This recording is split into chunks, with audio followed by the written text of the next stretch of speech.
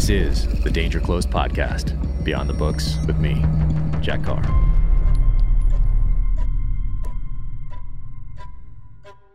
Welcome to the Danger Close podcast, an Ironclad original presented by Sig Sauer. My guest today is the amazing Mark Billy Billingham. You might know him from the series SAS, Who Dares Wins.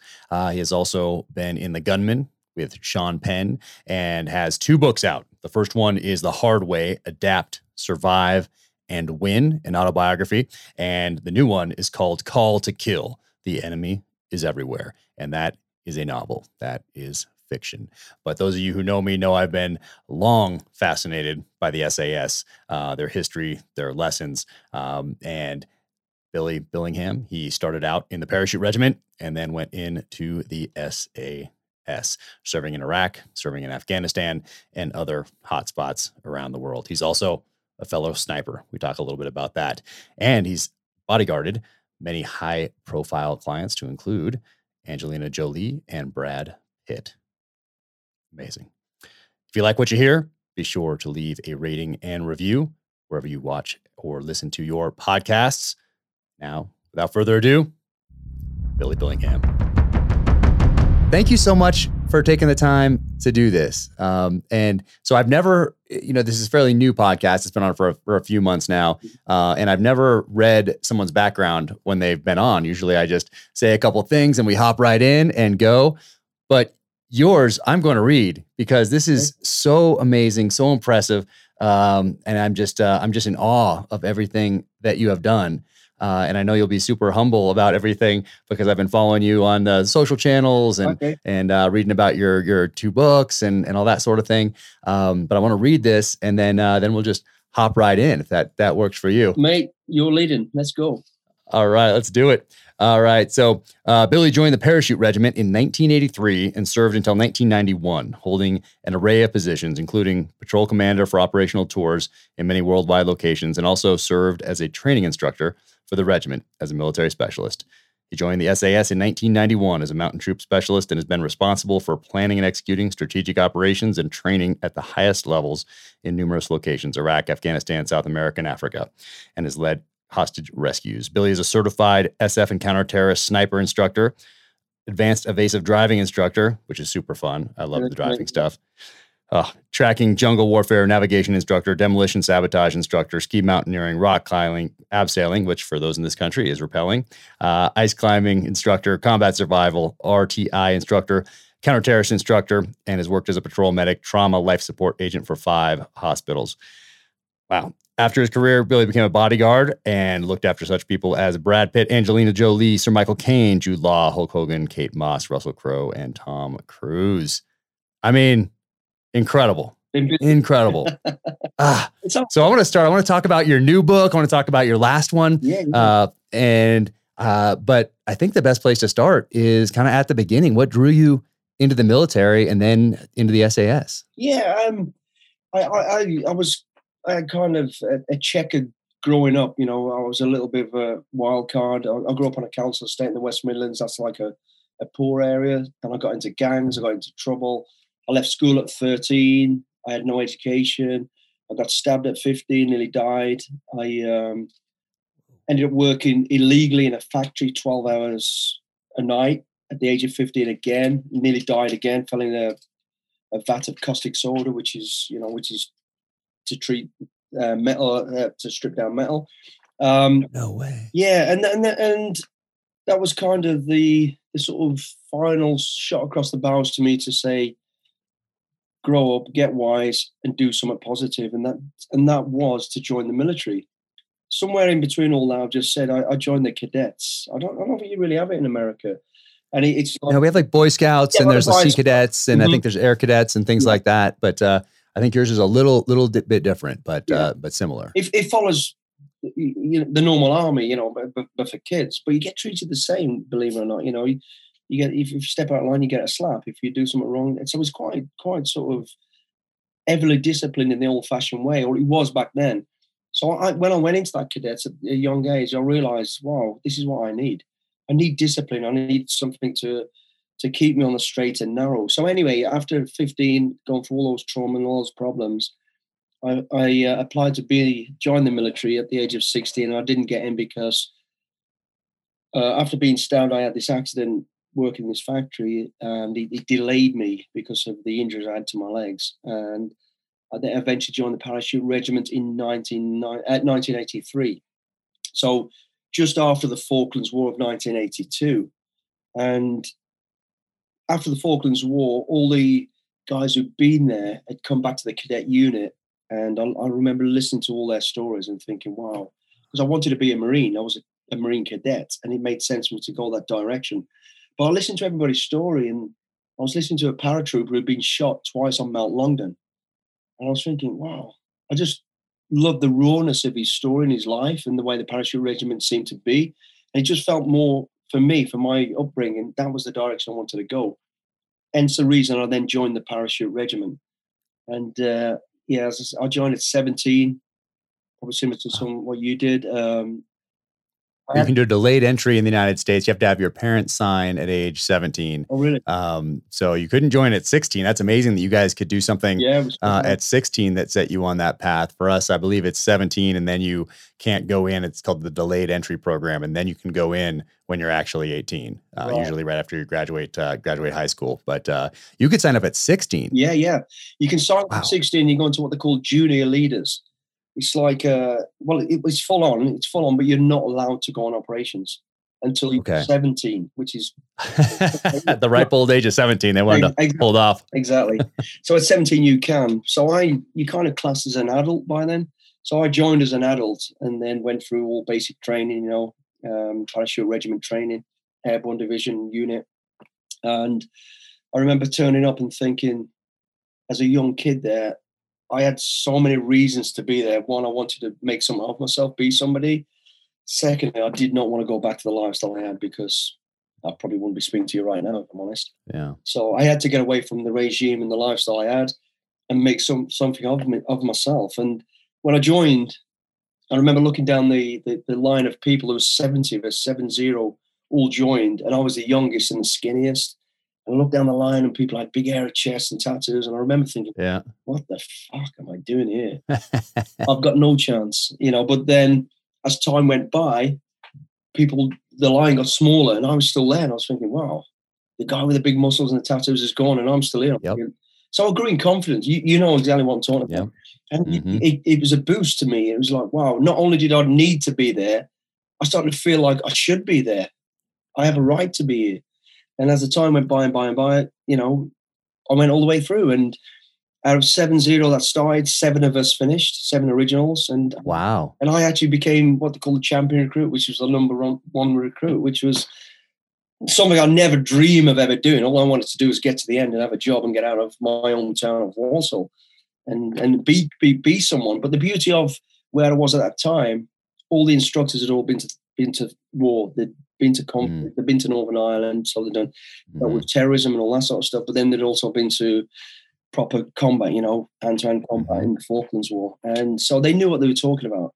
And I think at that very time then, coming from the background I had, I used to think I was a tough guy and I was this, I was somebody, but then I realized actually I'm a nobody. I'm a small fish in a big pond. These are the big fish. These are good people. And I thought that's where I want to be. And it just gave me that rocket and that fire in my heart to be there. So, yeah.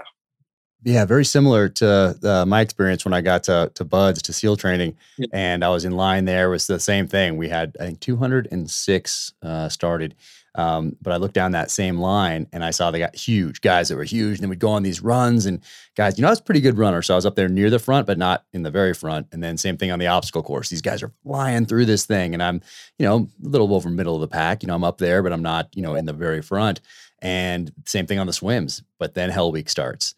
And Hell Week, first couple hours, those biggest, strongest, mostly the loudest, though, guys were just coming off that beach, coming out of that surf zone, ringing that bell 3 times and quitting, and people would see them quit and go for it. And I was in that, and a lot of the people in the surf zone next to me would say, "Come back, don't quit," yelling at them because you know where they're going, because you have that bell that's right there. It's we put it on in the trailer hitch of a vehicle for Hell Week, so the whole week it's within sight.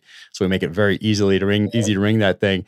And I never said come back. I would be like, because that's the program working. and I loved it. And I felt the same way. And I think that's probably very similar to a lot of special operations units, military units.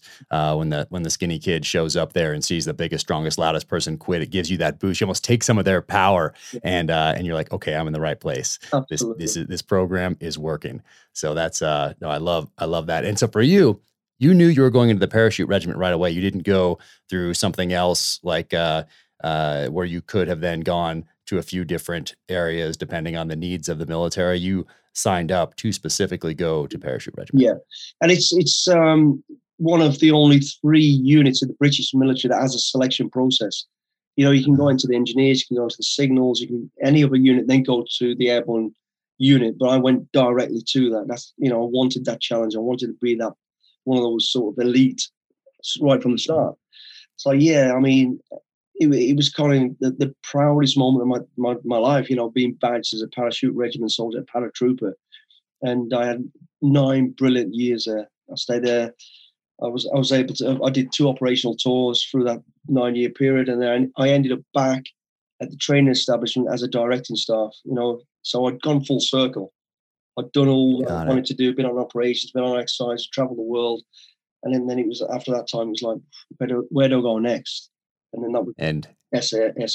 That was the SAS. Now, before you came in, did you know about the SAS? Because Princess Skate had happened a couple of years before you came in. Were you aware of them and who they were? Because they'd gained some notoriety by then, obviously, an incredible history in World War II. And so were you aware of who they were and that might be something that you would want to do later on?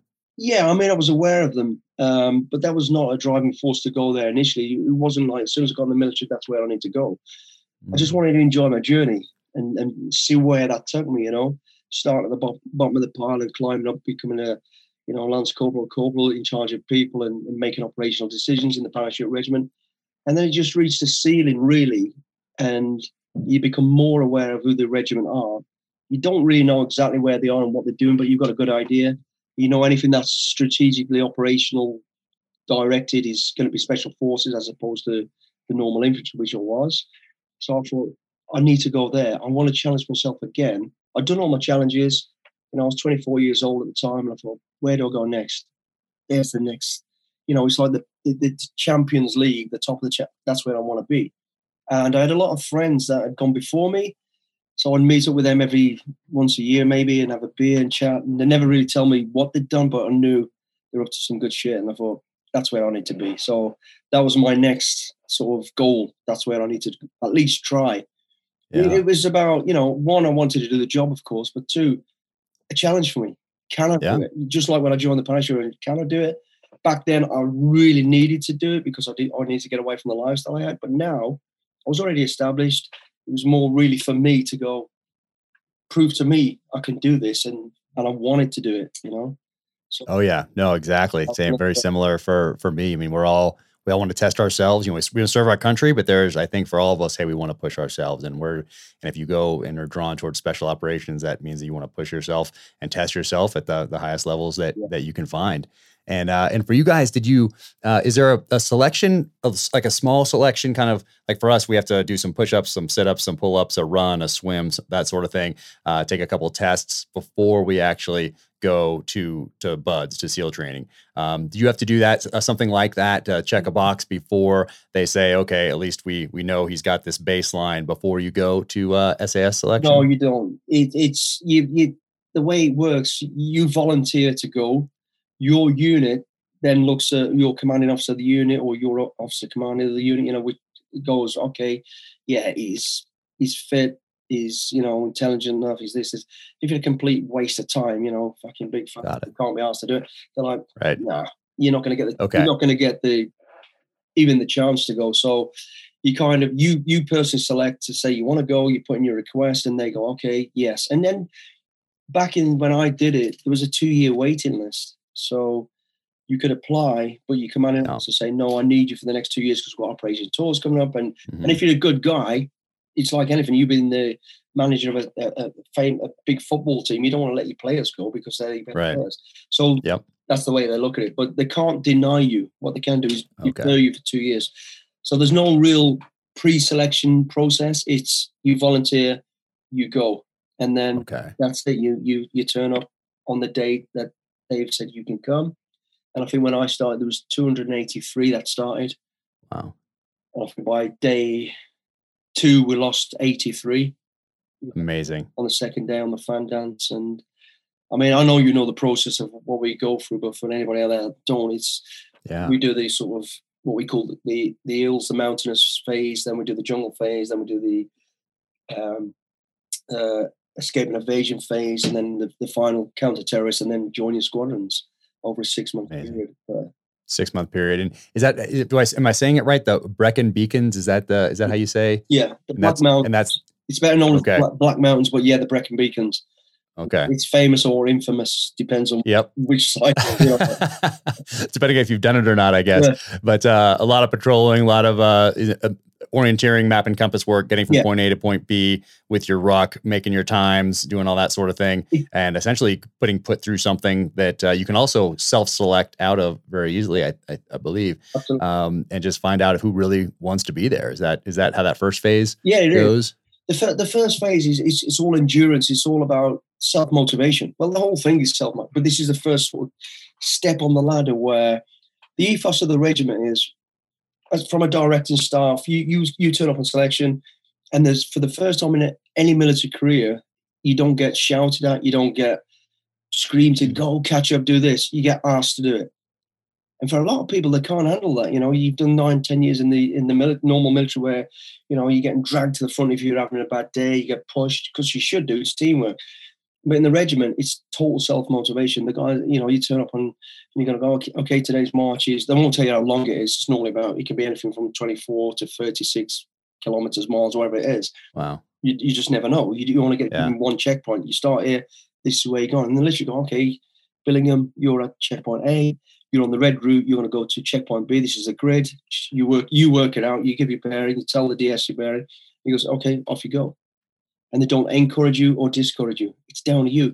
And that is, Jack, why most people, probably with your selection as well, is why they fail. Because, you know, for anybody, like we all have bad days, and you think, you know, if no one's there to drag you along, it's easy to go, fuck this, I'm done. I'm over this. And you can. And because no one's there pushing you, a lot of people do. They've never not been able to do it by themselves. They've had to be encouraged. And that's why so many people fail it. But the first phase over the mountains, as you say, it's 4 weeks. And that's just there really to whittle people down.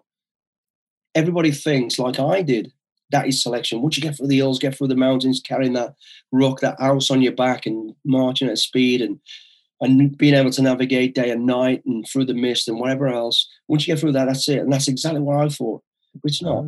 That's not even the starting point because, well, it is the starting point because by the time you get to the end of that, you've probably only got about 30 people left.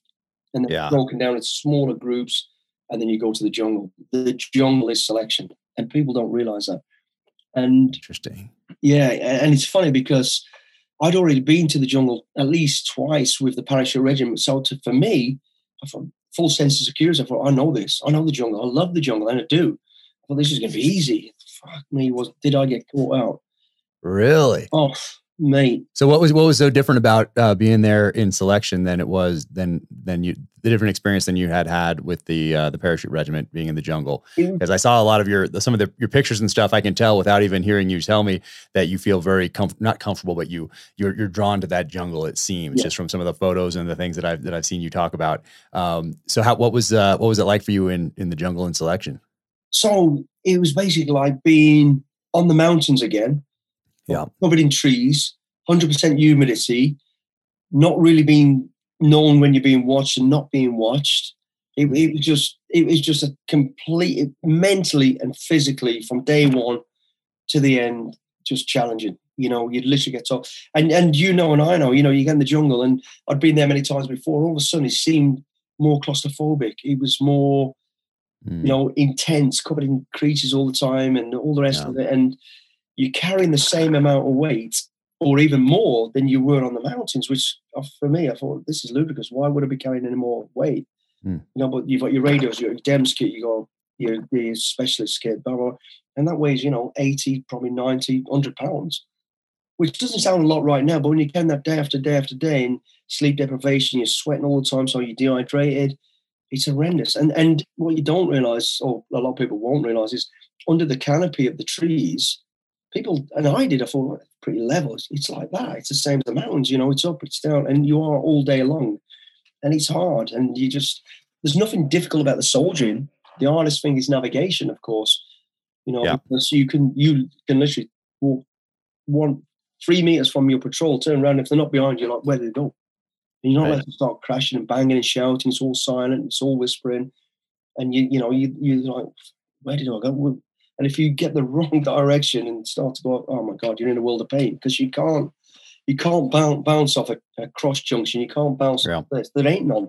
You might find a tributary, a water tributary, or a river junction, but they're few and far between. And you're like, wow. So I did. So it's the difficulties of the basic stuff, but made difficult because of the pressure you put yourself under, and you are under, because you never hardly see the DS, the directing staff. And I know this because I became a directing staff on selection as well. So I knew how to be in the right place, how to hide, how to watch people. And that's what it's all about. And that part of selection is really about, it's not about soldiering. We're not interested in soldiering there because it's basics. It's about you. It's about who are you really, and we can all put up this sort of barrier and facade of when people are watching you, all being good and help your buddy out and do this and take your burger off slowly. But as soon as the chips are down and you're hanging out your ass, you're fucking patrolling off, geez, and you exhausted, and you don't think the DS is there. You just throw your burger down, argue with each other, and that's when you see people. Who are you? And that's what it was. That's what the jungle was about. And if I'm honest, I think in the 5 weeks that I was in the jungle, in the trees, as we call it, my directing staff only spoke to me about 4 times.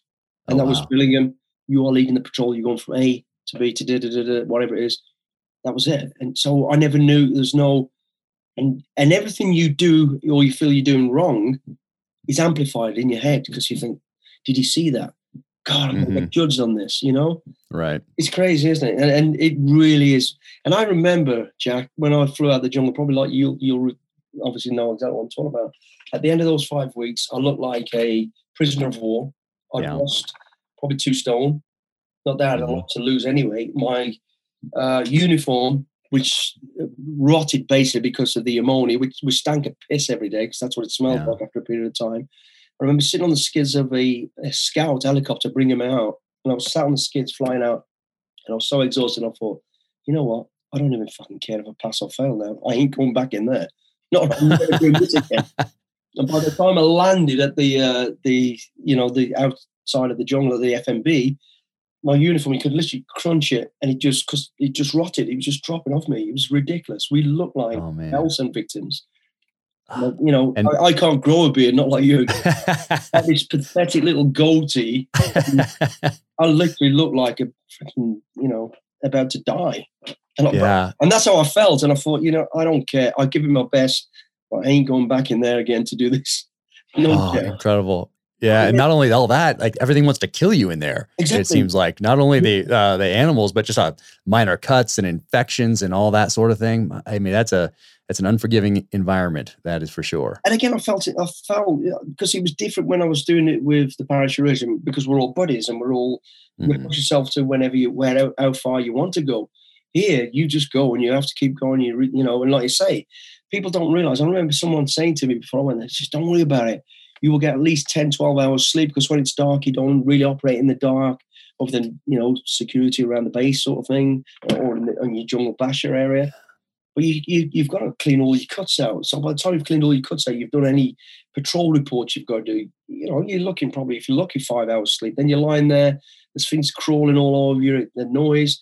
And one of the biggest killers in the jungle that people never realize is deadfall. Those trees come down. Jeez, man. I mean, we've had a few selections where we've had people, I think we've had a couple of people killed and we've had a lot of people injured. But when that thing comes down, so there's so many other dangers that no one ever realizes. And then at this time, it's all very real and it's over to you now. When I did the jungle with my other instructors, I was still a young kid. So I was being led by people with experiences, I believe. Now you're leading. There's no sheep now, you're shepherds. You are all leaders and you're all in charge. So it was tough, and I wasn't ready for it. So I went with a full sense of security, and wow, was I? I thought, but that is selection. So love it. Yes, British Forces Special Forces selection is the jungle, not the hill, and not thereafter. You can screw up, of course, on both of them, on all of them, but the real selection process is the jungle, and that sorts out the men from the not so men. If I'm honest. Oh yeah. No, I get it. And then how long do you have between each of those phases? Do you get to clean up for a bit, or are you right into that next phase in days? You're more or less right into. So you finish the mountains, you get a weekend off because fucking hell, your knees are all swollen up, your back, you screw up to a degree. And then you do a week and a half or so of pre-jungle deployment. A little bit tighter on your navigation, a few little patrolling skills that are relevant to being in the jungle. So a lot of range work shooting, because you're firing live right next to each other, and it's, as you know, really tight in the jungle. You really got to have your shit together. So you do a lot of that for about a week and a half. So really, it's not a lot of time. And then you finish that and bang, then you're on a flight. You're out to Brunei. You're off. What's that next phase then? That's into the jungle phase. So you're off the hills. You get a small period, then you come out of the jungle. Then you've got a long weekend, 2 or 3 days, and then bang, you're on to escape and evasion. Oh wow! Learning how to survive. You get a week or so of lectures.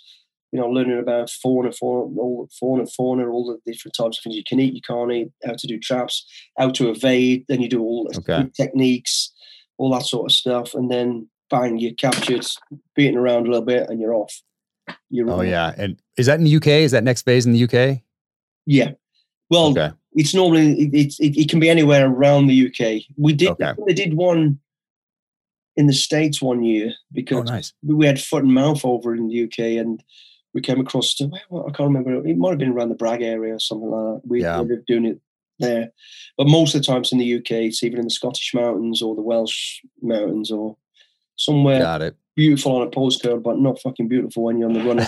Not when you're doing that. No, we call ours Camp Slappy when you get captured and you go there, and oh my gosh, I remember I got slapped so hard by a mountain of a person. But good character building, I think they call it. But then from there you go into the counter-terrorist, the CQC, CQB type thing. After that, is that's the next and final phase before you go to your squadron? Yeah, you do. You saw. I mean, by the end of escape and evasion, that's when you do the resistance or interrogation or that. To be honest, that really is the last chance for you to fail. That's where you're still being really, really tested. And then once you're through there's normally, I think there's 283 started. I think we finished with 7. Again, that lucky number for me, I guess. 7 of us get to that final bit. And then it's just sort of counter-terrorist training, the building repelling, explosive entry, closer CQB, hostage rescue, you get an insight to that. So you did 2 weeks or so of that. And then at the end of that, you then get badged. And it's no real military ceremony at all. It's whoever's left to go, okay, Billingham, you're going to be scored, there's your buried, off you go. There's no well done. That's it. And you go. And that was it. And that was the end of the selection process. That's incredible. And what was the hardest part? Was it the jungle, or was there something specific in the jungle? If you had to look back and think of the hardest, either mentally, physically, mentally, what part of that training process was the hardest one, and what lessons did you draw from that as you went into your squadron? I think, the jungle was definitely the hardest. The escape and evasion, a lot of people struggled with escape and evasion and doing interrogation. To me, I wouldn't say I struggled with it. I didn't fucking enjoy it.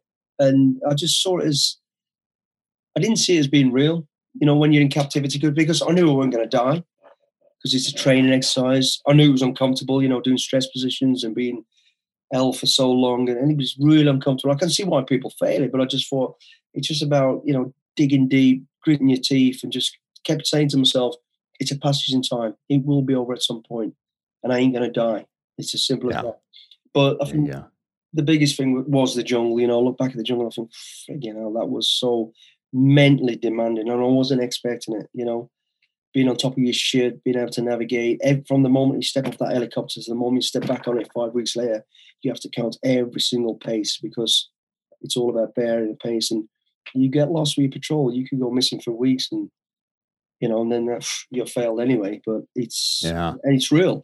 So yeah, the jungle was the hardest phase. So when but when I joined the squadron, I was like, I got through selection, and I thought, what do I offer? These are all experienced guys. I've been in operations all over the globe. You don't even know what they've been doing. And I was just feeling just like joining the army for the first time. What do I have to offer? Slightly different. It wasn't the same sort of pressure. It was like, or was it? Maybe it was. I was like looking at these older, wild guys, and everybody's so friendly, and welcomed you in straight away. There's no initiation like when you first join the army. These are all older guys. And I remember looking around the squadron thinking, wow, this was not what I expected. Because if, like you guys, people go, oh yeah, think of SEAL Team 6, think of Delta, think of SAS, think of Special Forces. And everybody thinks 6'6", fucking V-shaped. Yeah. And I remember getting to the squadron thinking, oh, these guys are going to be, and they weren't. They were little guys with pot bellies, bald heads. And I was like, how is this? Yeah. All shapes and sizes is my takeaway. Yeah. But put a rock on the back, mate, and you won't catch him or give him a task to doing the sharpness. And then I realized the beauty of the Special Forces world. It's not about image. It's about what's in your mind and going that little bit further and who you really are, Yeah. I was in a room or a squadron full of people who were special people in different ways, And I remember a big fat guy one day, as he looked to me, he was like, hey, fancy going for a run? I thought, yeah, I'll kick your ass, mate, no problem. Fucking hell, I don't think I only saw the souls of his AK. I was like, where did that come from? Yeah. Amazing people. Our world is different, isn't it? And it's, when people go, oh yeah, special, there's something special about it. And I thought, we're not special, but actually we are in many ways. We think differently, we act differently. And, it's a unique world. And my first initiation into the squadron, looking around, it was exactly that. I was like, wow, who are these people? What are they? Yeah. No, we had all shapes and sizes. I remember some guys up all night drinking, hadn't even slept. They'd get back and we'd go for a morning PT early on, and they'd put out their cigarette essentially to do the PT and then go on these runs, and they still crush you. Yeah. It was incredible. Just that, that mental fortitude. These guys were just tough. And you're stepping into this squadron with veterans of the Falklands War. You're with maybe some Princess Gate guys, Northern Ireland, maybe Oman even. Like these guys that had done these things in special operations and were the inheritors of such a legacy of special operations knowledge, wisdom, and now you're a part of that. Which is absolutely incredible. And at this point, you get to now jump into some of the things that were a little more fun. That driving, that was one of the most fun things that I've ever done in the SEAL teams, was the evasive driving courses.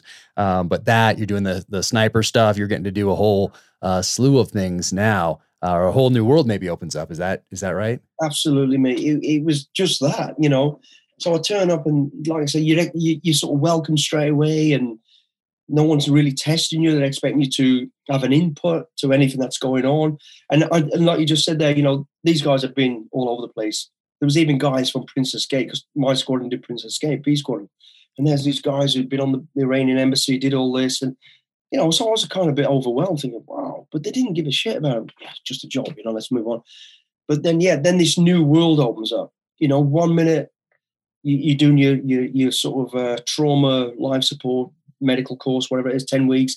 Then the next thing, I'm in the Royal London Hospital acting as a doctor, literally flying down the middle of London High Street, Oxford Street, running down the road and saving people's lives just to get my qualification. Then back to the squadron. Then we'd be off to some foreign country somewhere for 2 or 3 weeks to apprehend or hostage release or whatever we're doing. Then you're back in Hereford again. And then I'm at the Old Lacey College learning how to use a chainsaw. And I'm like, where does this fit in? And doing all these crazy things, which you just wouldn't expect. Then I'm doing a language course. Then I'm doing a photography course. Because it fits into somewhere in a picture of somewhere we're going to be operating to have the knowledge and to be able to do these things. So it was just unbelievable, It was a new world, this absolute new world. And I think for over 12 months, I probably never even put a uniform on. I was working undercover and doing shit, and like, fucking hell. this is crazy, but amazing, absolutely amazing. It was an absolute new world. I love it. I love it. And then at what point did you start doing the sniper stuff? And where's your guys' sniper school? Is it specific to SAS, or had you already done some things with the parachute regiment before then, or how did that work? No, I didn't do any sniper stuff with the parachute regiment. The first time I got into, we have our own sniper school within the SAS sort of unit. But what we do, one of the sort of, I wouldn't say equal, but a real good course is run by our Marines, our normal units. Mm-hmm. So you normally do the in-house one. We do a counter-terrorist sniper course. We do the conventional warfare sniper course, and then somewhere down the line, if you get time, you go and do their course, the Marine course. So someone from an outside unit can look at you, and also they have different ideas, so you get the best of everything. So yeah, it was kind of really within the first sort of year and a half of being in the squadron. Then I became a sniper, counter-terrorist sniper initially.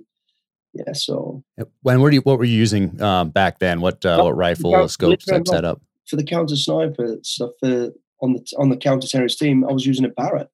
Believe it or not, for the anti-aircraft stuff. Yeah. Nice. Did you use any of that H&K stuff back then? The what did they call their sniper weapon system that was kind of in the late 80s, early 90s? We had the G3. We had the So it was all pretty sort of standard, basic stuff, but good stuff. 7.62 stuff. Yeah. Oh, that's so awesome. And then is your driving school in house, or did you go to some civilian driving schools as well? No, the driving school is not in-house. We have our own, we do. We have our own sort of play area to do it. But when you're doing the course, it's run by the police, believe it or not, by the civilian police. So we went to a place called Bridgend, and you do all the evasive. It's about 5 weeks, I think, of, J turns, handbrake turns, or pit stops, all that sort of stuff, and ramming. Yeah. And then you do, straight off the back of that, you do a week of sort of what they call fast driving, running with the sort of, the Royal Police sort of teams that do all the security stuff for the Queen and all that. So you're doing all the fast driving, blue moves. So that's at the back of smashing everything up and ramming everything. You then go to, speeding around the streets of London around the UK with the bikes, doing the solos alongside you and all that sort of stuff. Yeah. Oh, it's amazing. And then how long are you? That's so much fun. And then how long are you in the SAS? How long do you stay there? You can basically, as a normal soldier, which is what I wasn't an officer. I always say 17 years, but I actually did about 24 years in the SAS, because I went from full-time sort of door kicker to squadron sergeant major. And then after sort of leaving, I then became LDEP, which is part-time. So I was still attached to the regiment, still going back into camp every now and again. Not really involved in operations because I didn't want to be, other than, verbally or sort of helping out there and there, but I didn't actually deploy again after that. So yeah, about 24 years altogether. Oh my gosh. So when do you leave? What year do you transition out, and why do you decide to move on? Officially 2015. I stepped out before then, about 2007-8. Yeah, the end of 2007 I stepped out, but then became, as I said, LDEP, which is the reserve side of it. So I'm still part of it, officially still in the unit. Yeah. So you're doing Iraq, you're doing Afghanistan, you're doing all those deployments, and where were you on September 11th? And where and right away did you know, all right, we're going to be involved in this? Oh yeah. I remember on that very day we just landed in Northern Ireland. We had a situation going on in Northern Ireland. We got deployed quickly, and I remember it in the ground. And when we got picked up to go off to these jobs, people going, "Oh, have you seen what's happening in the States?" And we're like, "No, what's happening in the States?" And the first plane had just gone into the towers, and so one of our guys is telling us about. They thought it was a mistake initially, didn't they? They were, oh yeah, someone flew into one of the twin towers in New York. I went, So we then get back into the operation base, and it's almost live on TV. The second one happens, and we're like, "What the fuck?" And I think everybody just looked at each other and went, "That ain't no mistake. Stand by. The world's about to change." And it did. Almost the day after, if you're honest, we all got put onto sort of readiness, be ready, this is what's going on. And then I think, without saying anything too, what I probably shouldn't be saying is, we kind of expected something. We weren't expecting that. same as the London bombings. You know, we weren't caught with our pants down, to be honest, but we weren't really ready for what happened. We were ready for something else, and not to that scale. So everybody was like, "Here we go. This is the fucking tempo is going to step up," and it did, of course. Yep. We ended up. And how long was it till you were in Afghanistan? Then after that, probably weeks. Oh wow. We'd already been doing some stuff there anyway. Wow. Then it kind of changed roles, so then we're in and out of Afghanistan, and then into Iraq, of course, and then all the little places after that, Libya and Syria. Yeah, amazing. It was all bits and pieces, all unfolding, and then obviously the Iraq thing all kicked off full time after that. So amazing. Gosh, we did. Yeah, I was next to you guys in Baghdad in 2006. I was working for the CIA at the time. I was actually the sergeant major out then. Oh, really? Nice. You know, the houses that were set up along the river there. So I was in the agency house. Oh, okay. They were Saddam's daughter's houses, weren't they? Yeah, I think so. Everybody was like a Saddam house or a Saddam son house or a comp. I mean, oh my goodness, that was crazy. But I love that comp. I mean, that was such a, when I look back, that was such a crazy time to be doing those missions there. And of course, we're specifically targeting Zarqawi at that point, and they eventually got him. What's that? That was our job as well. Zarqawi. Yeah. Everybody along that river was focused on that, and they got him after I deployed home that summer. But I think it was you guys. Then it was we were there, and then Delta was there. I mean, it was such an amazing place. The helicopters are right out there, working out. Had that range, going out every night. On the far right hand side, wasn't it? Yep, it was so great running around that thing. I mean, I got in the best shape of my life because I was the only SEAL, only U.S. military attached to that unit. And for anybody in the military who has done something like that, been the only military person attached to something like that, it's pretty good. Because for me, I was deconflicting battle space as we went out there, and that was it. I didn't have it. I wasn't in charge of that whole thing. So it was great. I could just go out and kick those doors and learned a ton. And everybody that was there, from you guys to the Delta guys to the agency guys, were so great to me. And it was so interesting. It actually formed the basis for my second novel called True Believer, which is fiction, but it was inspired by events that happened during that time frame. I've got to get your books, man. I've got to read them because. Oh man, I'll send them to you. I'll send them to you for sure. We've been chewing the same shit for sure. I mean, we'd have been there at the same time. I mean, next to us was, I think it was the Rangers, and then TF Brown, then Delta, then TF Brown. Then you guys were, I think you guys are next to the range, right? We had two. I think we had Delta at the far. I can't really. It's been a little bit of time, but I think Delta was right there, and then it was us, and we had the two houses because we had some indigenous people that were working with us. So we had the two houses there, but it was interesting. Got some great shape too because I wasn't doing all the other stuff. I got to work out during the day and then head out at night. It was amazing. Got in the best shape of my life during that time frame. But yeah, that was amazing. I had such great, an unbelievable time, wasn't it? Yeah, that was crazy. Crazy time to be there. No one will ever see that again. It was amazing times. You know, you look back at it and think, we're almost nocturnal every single night. We're out doing what we were doing, and exactly in the day. People were up and just running around down that road at the back by the lakes at the back, whatever it was. So great. Down past Uday's frigging palace, all the way down. Yeah, it was amazing. What an incredible experience. Amazing. And then when do you decide to move on? When do you make that decision to head on out? I mean, you've been in for a while at that point when you decide to finally get out. What was the reason for moving on, and how did that transition go? Well, I went from, I handed over the squadron and all those fun days of the Baghdad, Afghanistan, and all the other places we don't really talk about. And then I got posted. I got a draft out to Brunei as the jungle warfare instructor, sergeant major, the RSM at Brunei, which is the international school there, for tracking and jungle warfare. And I loved it. And while I was out there, I was starting to think, I'm starting to get to the end of I was starting to feel I'd done enough. I was ready to leave.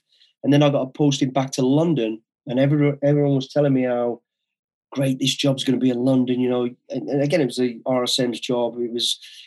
It's a part-time unit that is supported by the Special Forces. It helps them keep them with their letters on there, helps them keep them funded and all this stuff. And they're great guys, they're civilians, but they do a little bit of operational stuff. And everyone's telling me how great this job's going to be because you're in the city and you're going to do all this. I came back, and I'll be honest, Jack, it was the most miserable time of my life. We weren't really back around proper operators. Mm-hmm. It was hard to adjust. I started to have a little bit of personality clashes with people because, in our world, when you want something doing, you don't have to fucking keep jumping through hoops. You get shit done. Mm-hmm. All of a sudden, I'd gone back to jumping through hoops just to get the simplest, and I couldn't tolerate it. And I just thought, I'm going to end up punching some fucker and losing. And that's how we got to. I literally got to that point and I went, I got to get out of here.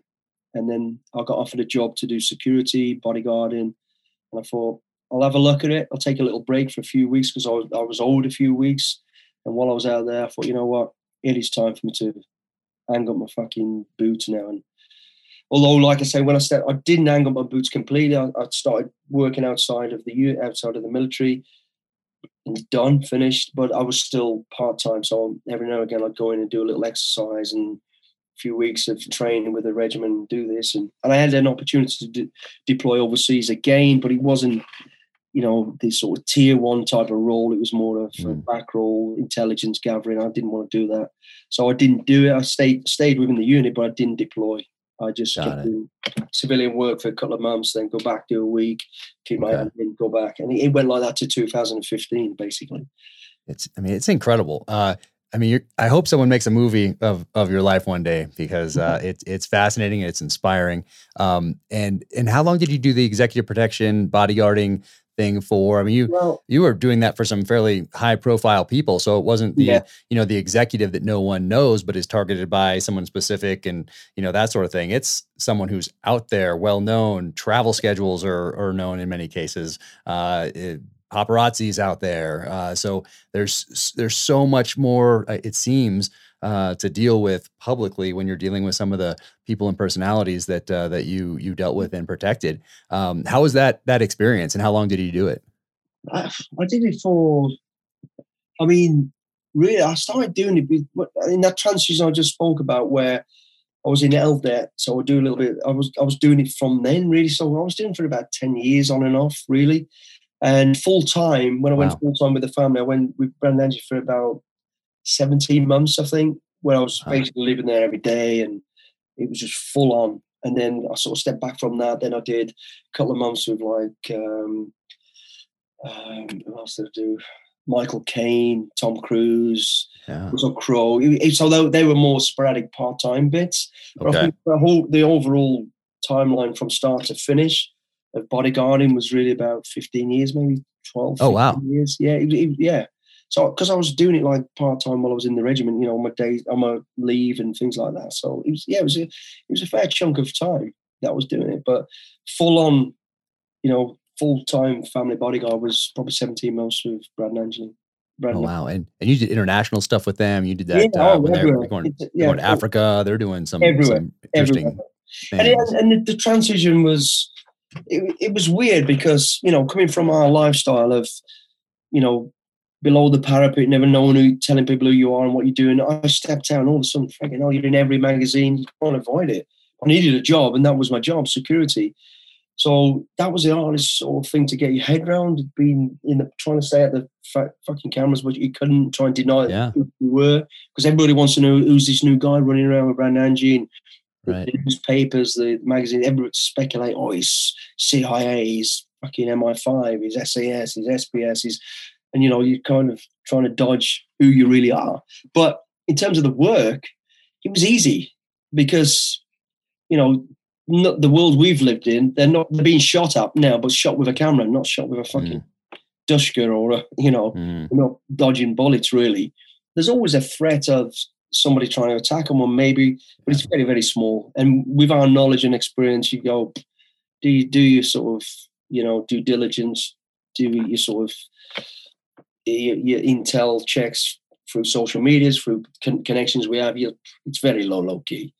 So it's more about protecting an image, which is different to us because we're never really there, and we don't have an image to protect the world we live.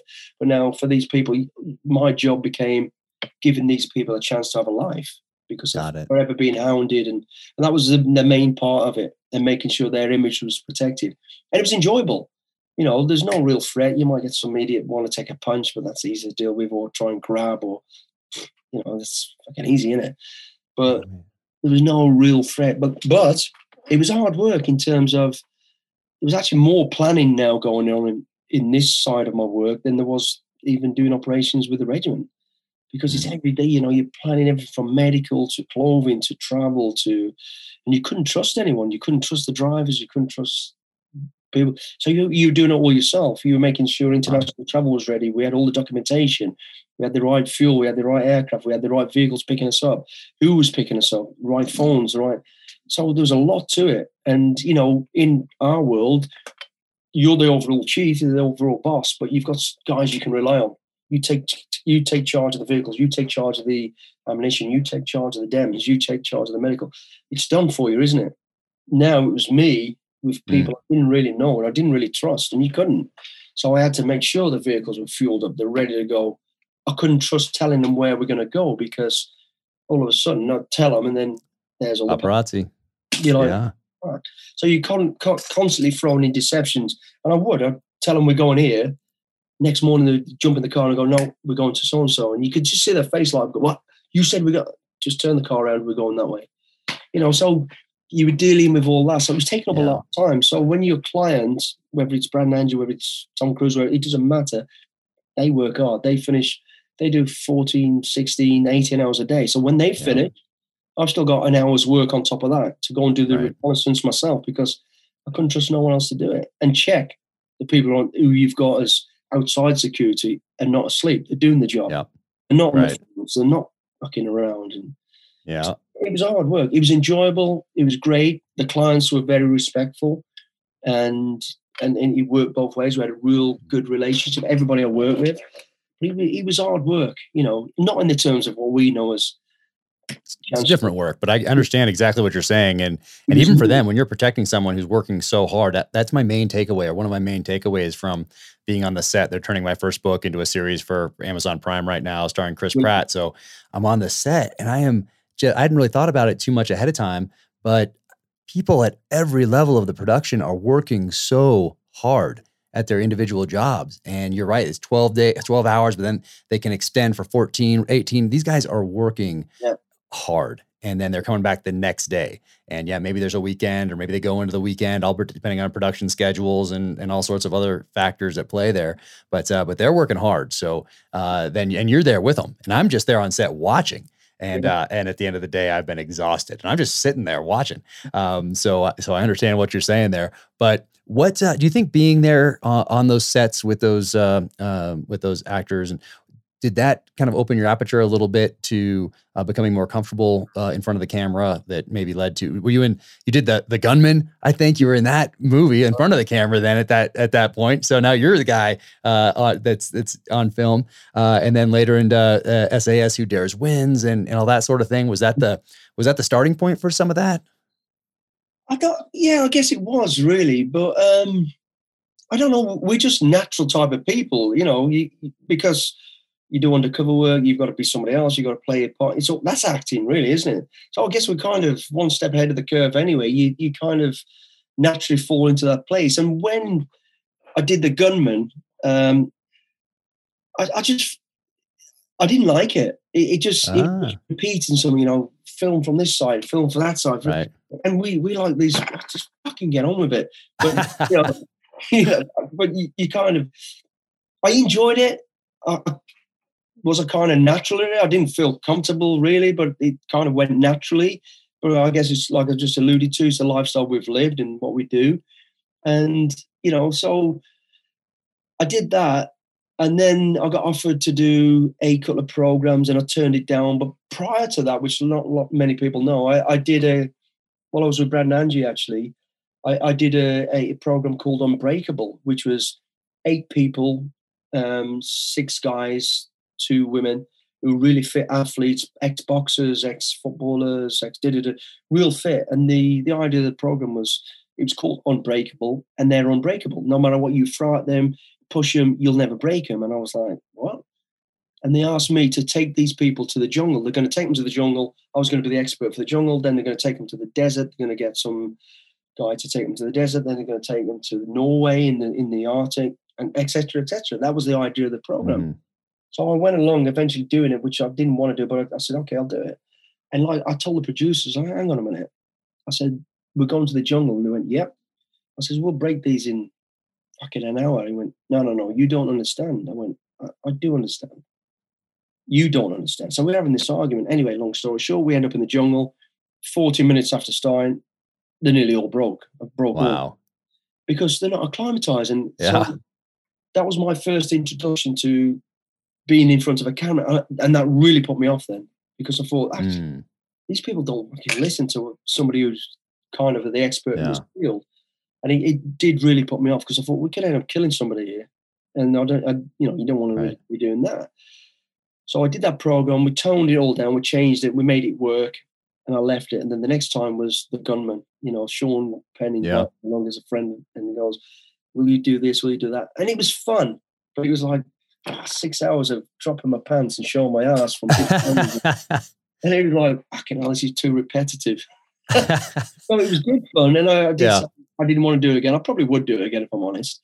And then after that was SAS Udaz Wins. And initially I said no, I didn't do the first series because I didn't really know what it was about. And somebody goes, I want to do something about the SEALs. You're like, hang on, who's doing it? You're going to say, you got to be, you don't want to be exactly attached to some nonsense. And there'd already been a few programs that were nonsense and stupid. Mm-hmm. And so as soon as it came up SAS, I went, no, I'm not interested. But the first series went out. I then got asked again, come on the show, please. We really want you to do it. I looked at the show. They showed it me, and I kind of liked it because it wasn't about us, SAS guys, SF guys.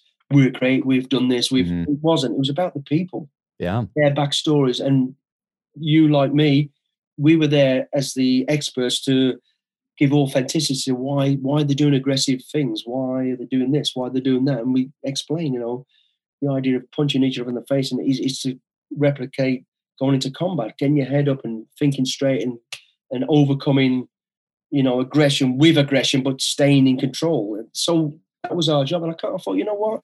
I enjoy this. I like this. I've got something to offer.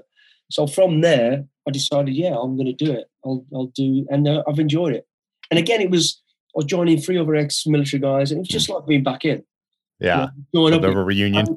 The banter, taking the piss out of each other and having a good crack and just getting no rehearsals, there's no script. It was just bang, here we go. And it was fun. And it is It's a great show. It's a very popular show, especially it's UK, Australia. And I mean, you guys do a fantastic job. And you're right. There's a lot of shows that were kind of similar here and there, but then this one broke out because I think it is so well done. And you guys on the show are such solid people, and there's something different about it. And that's why it's been so successful, I think. I don't actually think it's classed as a reality TV, although it kind of is. It's under the title in the UK as factual TV. Okay. It is reality TV, but the reason it works, I think, is because it's authentic in terms of we don't know nothing about the students. We're not allowed to until day one when we get them in front of us. So those mirror rooms, there's nothing staged. We don't know anything about that person sat in front of us. So when the stories are coming out, we're trying to find out who they are, and their story comes out, the expressions you see and get from us is real. Because there's been times I've gone at somebody because he seems aggressive and is this, then all of a sudden he'll come out with one of the saddest stories you can ever hear. His wife died, and you're like, fucking hell, gee, I wasn't expecting that. Yeah. And so it's all very real, and it is. So, and the only rehearsals we do are, the sort of tasks, the rappelling, the backfall, the vehicle smash, whatever it is. We will always rehearse that. Because we don't want to kill anybody. Yeah. And that is the only thing that's the only rehearsals to it. There's no, if you make a mistake, you say the wrong thing, that's it. It goes. Yeah. It's 24 hours a day filming, and then they edit everything they want. But there's no, okay, can we just say that again? Can we just do that? There's none of that. It's just bang, it's real. It's just like you and I being on a task, a course, training people. It is what it is. You say, you do what you think you need to do at the time. And And that is the beauty of it. It really is. And no one else has been doing it, and it did. It was kind of a test thing to start with. By the second series, it became the number one series. Bang, bang, bang. And it's gone crazy. Yeah. And the audience believe it or not, the audience, male, female, from sort of young kids to 60, 70, 80-year-old people loving it. Yep. No, it's inspiring, and you guys are inspiring, and you guys all do a fantastic job with it. So at what point along the way do you write the first book, or when do you start thinking about, hey, I want to share some of these lessons, these life experiences with people? And I love it. I especially, not just for adults, but I think those kind of books, particularly the one like you've written, your first one, they're so inspiring. And for people out there that have so many distractions, particularly kids from, say, 6th grade up through our high school into college, there's so many other distractions out there that aren't healthy.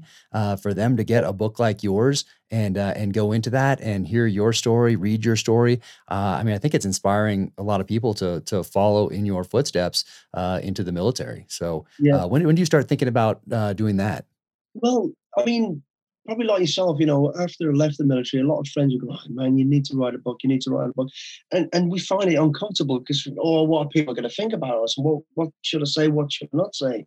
So there was that. So I got asked for a long time to do it, and I didn't want to do it. Then I thought about writing my memoirs anyway, for family, for my wife and my children and all that sort of stuff.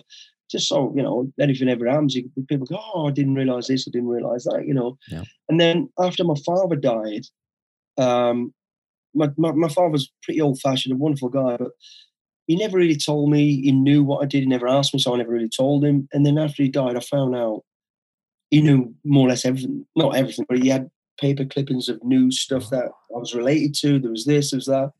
I thought, wow, I wish I'd have fucking sat down and told him the stories, because I should. And I never got a chance to do it. And another time, I'd be out drinking and, my children would be there listening to the stories and go, hey, you never told us these stories. Why did you not? And then I thought, you know what? I'll do it. So I wrote it, my autobiography, but, I didn't. The hard way, it's called. Yeah, the hard way, yeah. I didn't put any of the real operational military stuff. Well, I didn't put anything in there because I didn't feel I needed to. It was more a journey of a child that is fucking naughty, which I was, goes rogue, gets back on track, goes rogue, gets back on track, and meets influential people, and they guide him to the right path. And like you say, people can relate to that in America, all around the world, because kids, this is what kids are like. They'll go rogue unless somebody with influence, a role model, puts them right. So that was the idea of writing it. And again, it was kind of great to do it and remember all my childhood and all the lessons learned. And, I wasn't proud of some of the things I did, but I thought it's important to tell it because somebody can learn from it. Yep. And also my family can go, oh yeah, I didn't realize this bit about you and this, that, and all that sort of stuff. So that was the reason for doing it. I'd been approached, and I didn't want to do it. And I just felt, after my father died, and then, being asked by family members and the children, how come you haven't told us about this? Because they heard somebody else talking about what I'd done. I thought it's time to do it. And when I went through the process of it, I enjoyed it. Yeah. I really enjoyed it.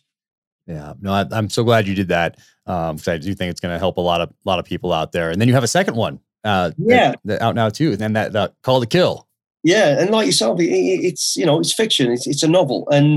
But I'm pretty sure yours is based on your world of events and what you've done. And the beauty of that is, Jack, it's authentic, isn't it? Because you know what you're talking about. And there's so many people out there writing these things, which are great. I've got nothing against any of that, but it's far from fucking real and a bit wild. And it's great. That's great entertainment. But if you want to hear the real, how it would happen and feel part of it and go, and it's still heroic and it's still fun and crazy, I started writing novels, and I thought it's based on stuff I've done and places I've been, but changed names, places, directions. So, and I really enjoyed it, and I'm really enjoying it, mate. It's telling this story, and the main character in mine, one is Matt Mason, and of course, he's based on me. And the rest of the characters are friends like you would have, the fat guy who doesn't give a shit, can blow anything to pieces if you need him. So that's why I started doing it, and I'm really enjoying it. And I've got a ghostwriter who does all the proper literacy side of stuff, and we got a great rapport.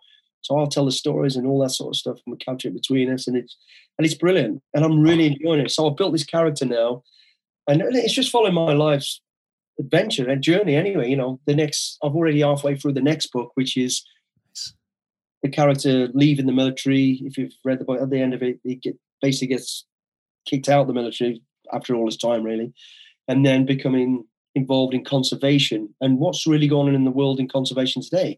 And it's all current as well. In the novel I've just finished, it involves Trump as he is in power, not in power.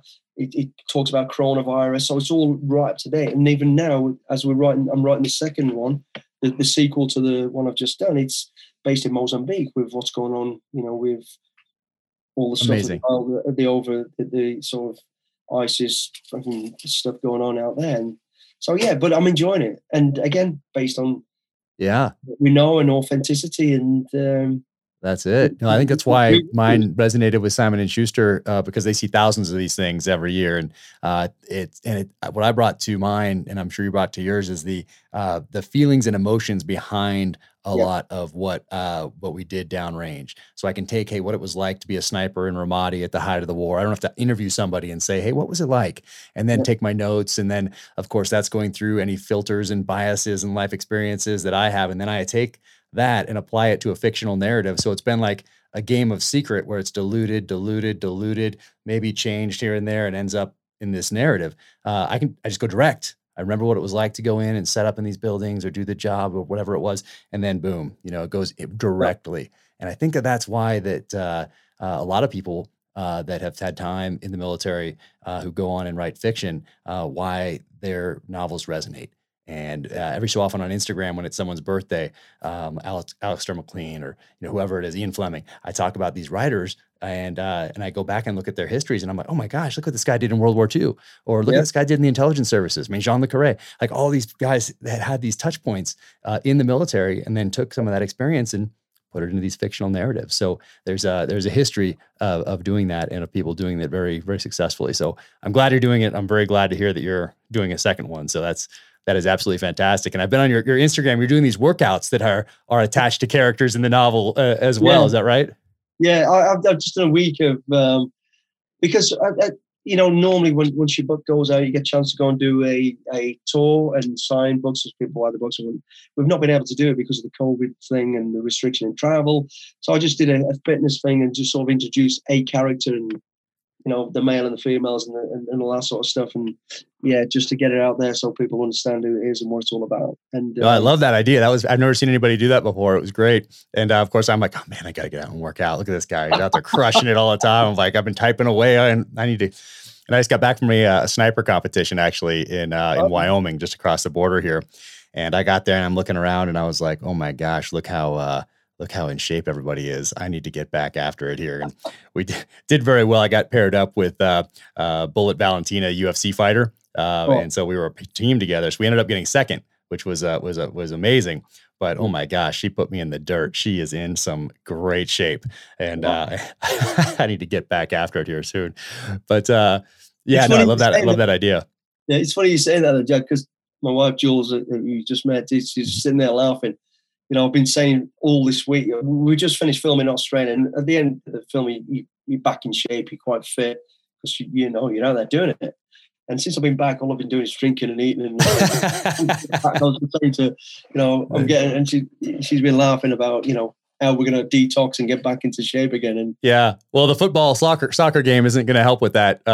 This week, I don't think that really lends itself to working out and good sleep and nutrition. It sounds like it's beer and bar food, attached to that. But I want to be respectful of your time, but I love talking to you. It's so fantastic. Hope we can meet up in person one day. Yeah. So what's ahead for you? I know you have a charity that you're involved with. Yeah. And are you doing another series of another season of the show? And I know you have the book that you're working on right now. But what are you looking forward to in the future here? We've got another SAS Who Dares Wins UK version about us. We're about to do the recce for that in the next few weeks, and that'll probably get filmed around about September. We're not sure exactly in the world that's going to take place. It's outside of UK, I believe. We've got another one for Australia. That's gone so well. We just finished filming in Australia, and they've already said they want to do another one towards the end of this year as well. So that's another series out in Australia. And in between that, I actually live in the States now. Me and the wife, we live in Lake Worth, Florida. So we're going to get back home and have a little bit of downtime and family time, and good somewhere in between all this. And my wife, she's got a for-profit organization in Haiti called Dumé, which means two hands. And we've got a charity called Rebuild Globally, which was born after the earthquake. Sort of, that's where I met her when we were out there. And we built this charity. So basically the charity, we put children through school, street kids basically, and people with nothing through school, finish all the school and education. Then we sort of put them through job training. And then she gives them a job at her factory, Dumé, which is a fashion company basically making sort of all fashionable stuff. And so people can find that through your website, right? And yes. What's that website? www.dumé. I saw you look to the boss right there. Yeah, I'm looking. I always get it wrong. It's linked from yours. Yeah. So it's linked to yours, and that'll be in the show notes for this and everything. And your Instagram will be on there. Yeah, Dumé, which is the for-profit, and Rebuild Globally, which is a charity. Amazing. No, I love that you're doing that. Yeah, when you mentioned Mozambique earlier, my second novel, my protagonist goes on a journey of really, redemption, learning to live again, finding that next mission in life, finding that next passion in life. And I went to Mozambique, but boots on the ground to do that research, because in the first novel, I'd been to Iraq, I'd been to Afghanistan, I've done these things, but I hadn't been to Mozambique, and he needed to go somewhere, go totally off the grid, and because he thinks he's dying, but he ends up not, obviously, because there's more novels, but he needs to go someplace and put those old skills to use in a positive way. So there's this poaching thing, and anyway, he learns to live again, and then of course the agency comes in, grabs him, and shoots him back into the world of international espionage and terrorism and all that sort of thing. But we mentioned Mozambique, and gosh, I love it there. It was beautiful. I had a great in the Nyassa Game Reserve. So went into Pemba and then took a small plane in, landed in the middle of nowhere in Nyassa Game Reserve, and just had an amazing experience out there, talking to those professional hunters and those trackers, and talking about poaching, talking about illicit wildlife trade, talking about Chinese influence, both legal and illegal, but just how the politics of the region, all of that. It was amazing. They wanted to share the history of their country, politics, everything. But it was interesting. So the next novel, I went to Kamchatka Peninsula in Russia. And I thought, because I was going so fast, I thought, everybody here is going to want to talk to me, just like the people in Mozambique wanted to talk to me and tell their story. And they were so open in Mozambique. And got to Russia. No one, because I think for most of Russian history, if someone was asking you pointed questions, the same type that you would ask if you're writing a spy thriller, political thriller, well, you weren't long for this world. It was off to the gulag, off to the firing squad. So they were very tight-lipped when I was doing research in Kamchatka Peninsula, Russia, just south of Siberia. But yeah, Mozambique, I had a great experience there. Awesome, man. I love doing that on the boots on the ground research. And then you do some speaking too, right? That's maybe not during the time of COVID, but you're out there. And when you're out there doing that kind of those speaking engagements, and people can learn all about that on your website as well. What's your message? What are you passing along to your audience? Telling people that, don't be afraid basically to set goals and fail, but get up and go forward, because no matter what you think, whether you reach your goals or you don't, you'll always be in a better place by trying and going forward, And then as you go forward, other avenues open up, other opportunities. So it's about never giving up and just always going for your goal. And don't worry if you don't reach it. Get up and go again. Love it. And, before I let you go, someone from the UK sent me this. They reached out on, I'll show it there we go. So they reached out on Instagram, and amazing. So this is from World War II, and it was in their family, and they wanted to send it to me. And I said, absolutely not. Don't send this to me. But they insisted, and they sent it. And I said, hey, if you, your kids, anyone in your family ever wants this back, then I will send it directly back, but it's amazing. And great gift, mate. Yeah, that's the original Commando knife. Incredible. And it has there's something on the handle here, and I can't read it. So I'm going to get a magnifying glass out here at some point and, read exactly what it says here, but I can read what it says here on the leather, on the sheath here. And it has a place here. It says, made in Sheffield, England. So that's stamped right here on the sheath. So, that's pretty cool. I was amazed at how light it was, but for those listening or watching, this blade has a history in deep in the special operations community. So it was very, very cool of them to send this. But amazing. Brilliant. Awesome. Yeah, man. Well, hey, thank you so much for coming on. I sincerely appreciate you taking the time, and encourage everybody to follow you on Instagram. I love all the stuff that you post. It's so inspirational, and tracking down SAS Who Dares wins and getting the books. And I'm excited to keep following you and see what you do next. And likewise, Jack. And when we're over in the States, I'll let you know. Let's definitely get together. That would be amazing. Let's definitely do it. Let's grab a beer, mate. Yep, let's do it. Let's grab a drink for sure. That'd be so much fun. I'll do some working out between now and then, because I've been following your Instagram. You guys get after it out there. So I'm gonna go for a run here right after this. You inspired me just by jumping on the video conference call here. Well, I'm gonna go for a beer. So awesome. Wish I could join you, but we'll make that happen soon. Yeah. Take care, awesome. mate. Thanks so much. Take care. Today's Gear Highlight segment is brought to you by 10,000. Now, 10,000 is an athletic apparel company. They make, hands down, the best training workout shorts that I've ever worn. And I've worn quite a few over my time, both before the military, in the military, and today.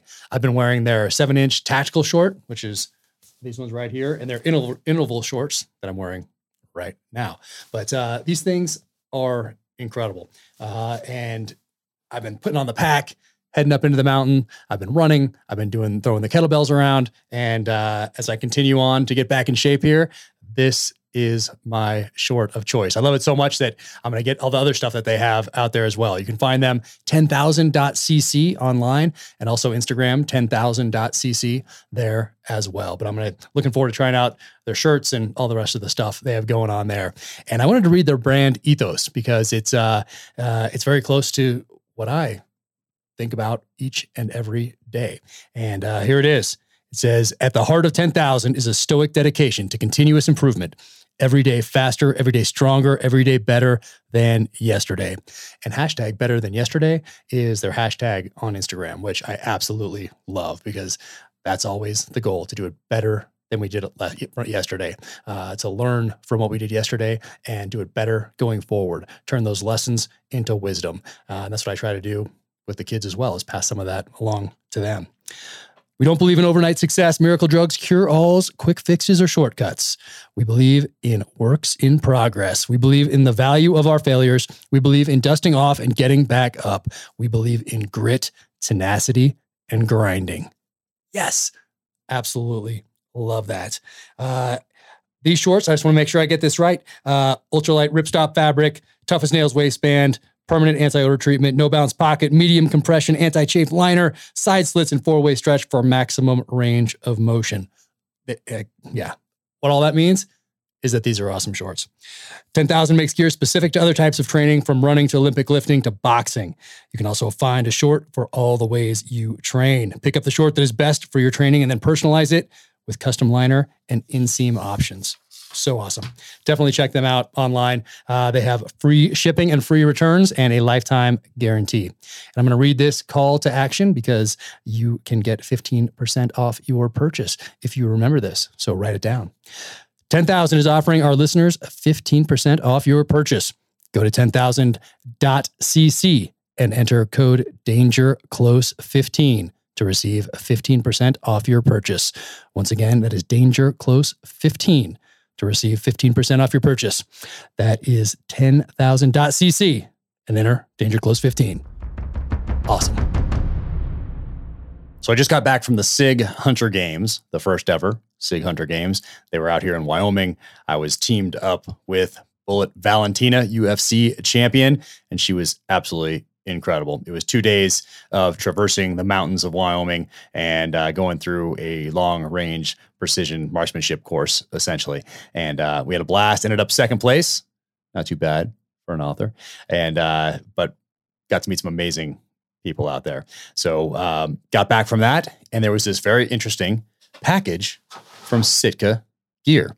Now, usually Sitka Gear comes in a, oh, look at that t-shirt, but usually comes in a box that has awesome and has branded tape on it and all that sort of thing. So I've always been very impressed with how Sitka packages their stuff up and sends it out. But this was different. And did not know this was coming. And look at that. Bam. It says Sitka on the outside. Had no idea what this was. So open it up. And what do you think it was? Look how they do that. Man. So if you've seen how sometimes I send books out when a new novel hits, it comes in some pretty cool packaging. Well, Sitka was one of the companies that I first noticed doing things like that. And this one is no exception. They took it to the next level. And this is their new sleeping bag, Wearable Gear. This is the Kelvin Aerolite 30 sleeping bag. And it is in here. And I'm going to test it out very soon. Of course, they have this as well, a little information about it in here. Awesome packaging, absolutely incredible. And I am looking forward to trying this out. It's a wearable sleeping bag. And if you are been following Sitka Gear, you know that they always go all out. So super fired up. Probably John Barklow out there sent this my direction. So John Barklow, be sure to follow him on Instagram as well.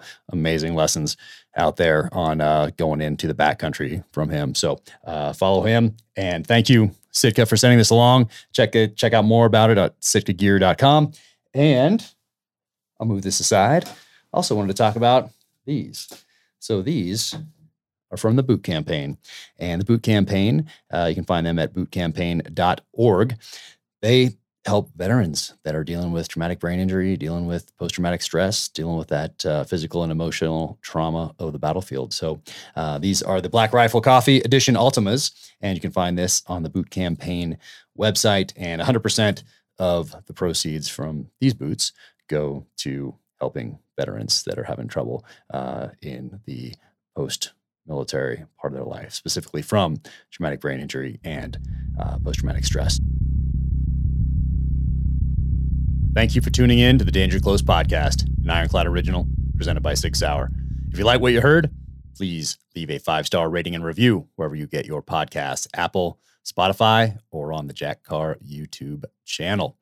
To find out more about Mark Billy Billingham, be sure to visit his website at markbillybillingham.com, and that's MarkBillinghamBillingHam.com, or follow him on the social channels at Billingham229 Bravo. So that is at BILLINGHAM229 Bravo.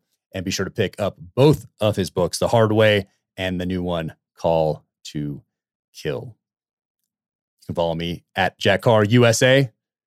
Until the next time, stay strong out there. Keep fighting. And a special thank you to Schnees. I've been using Schnees boots for over a decade now. As you can tell, for these ones right here, just some of my favorites. These are the Granites. I think every hunter should have a pair of these in their quiver. But these guys right here, these are the ones that I wear when I'm going into the backcountry and hope to come out heavier than when I went in. So right here, Granites, awesome boot. Absolutely love these. You can see these have been worn quite a bit. These are some of my other favorites right here. So these are the Hunter 2s. I would wear these all day, every day if I could. But amazing boot. Love everything they have going on over there at Schnees. So be sure to check them out. I have some new boots now. I think I have 10 pair right now. My wife has a pair. And then I just got a couple new pairs. And right here, these are the Beartooth. I've wanted these for a while, so super excited about trying out the Beartooths. That'll happen this summer and fall. And then the Kestrels right here. So those are a couple new pairs that I have in the arsenal that I'm looking forward to checking out here soon. So if you haven't heard of Schnee's, check them out online, check out their story, check out their Instagram. The boots they make in an Italian boot factory. So those are handmade in Italy. The only place you can get them is through Schnee's directly to you. So you're getting more boot for your money. And every part of these things, you can just tell how much care and how much time, energy, and effort goes into these boots right here. And what's also great about Schnee's is that you can go visit them in Bozeman, or you can give them a call and tell them about where you're going to hunt, what you're doing, and they can make some recommendations for you right there on the phone. So Schnee's, thank you so much. And I'm going to read this part because you get 10% off. So I don't want to mess this part up. When you shop at Schnee's, and that is SCHNEES.com, make sure you use the promo code JACK21, JACK21. When you do, you'll save 10% off your pair of Schnee's boots and logo wear. These handmade hunting boots usually sell out fast, so grab your pair today. Take care of your feet. Don't compromise. Upgrade to Schnee's. Again, that's Schnee's, SCHNEES.com, and promo code JACK21.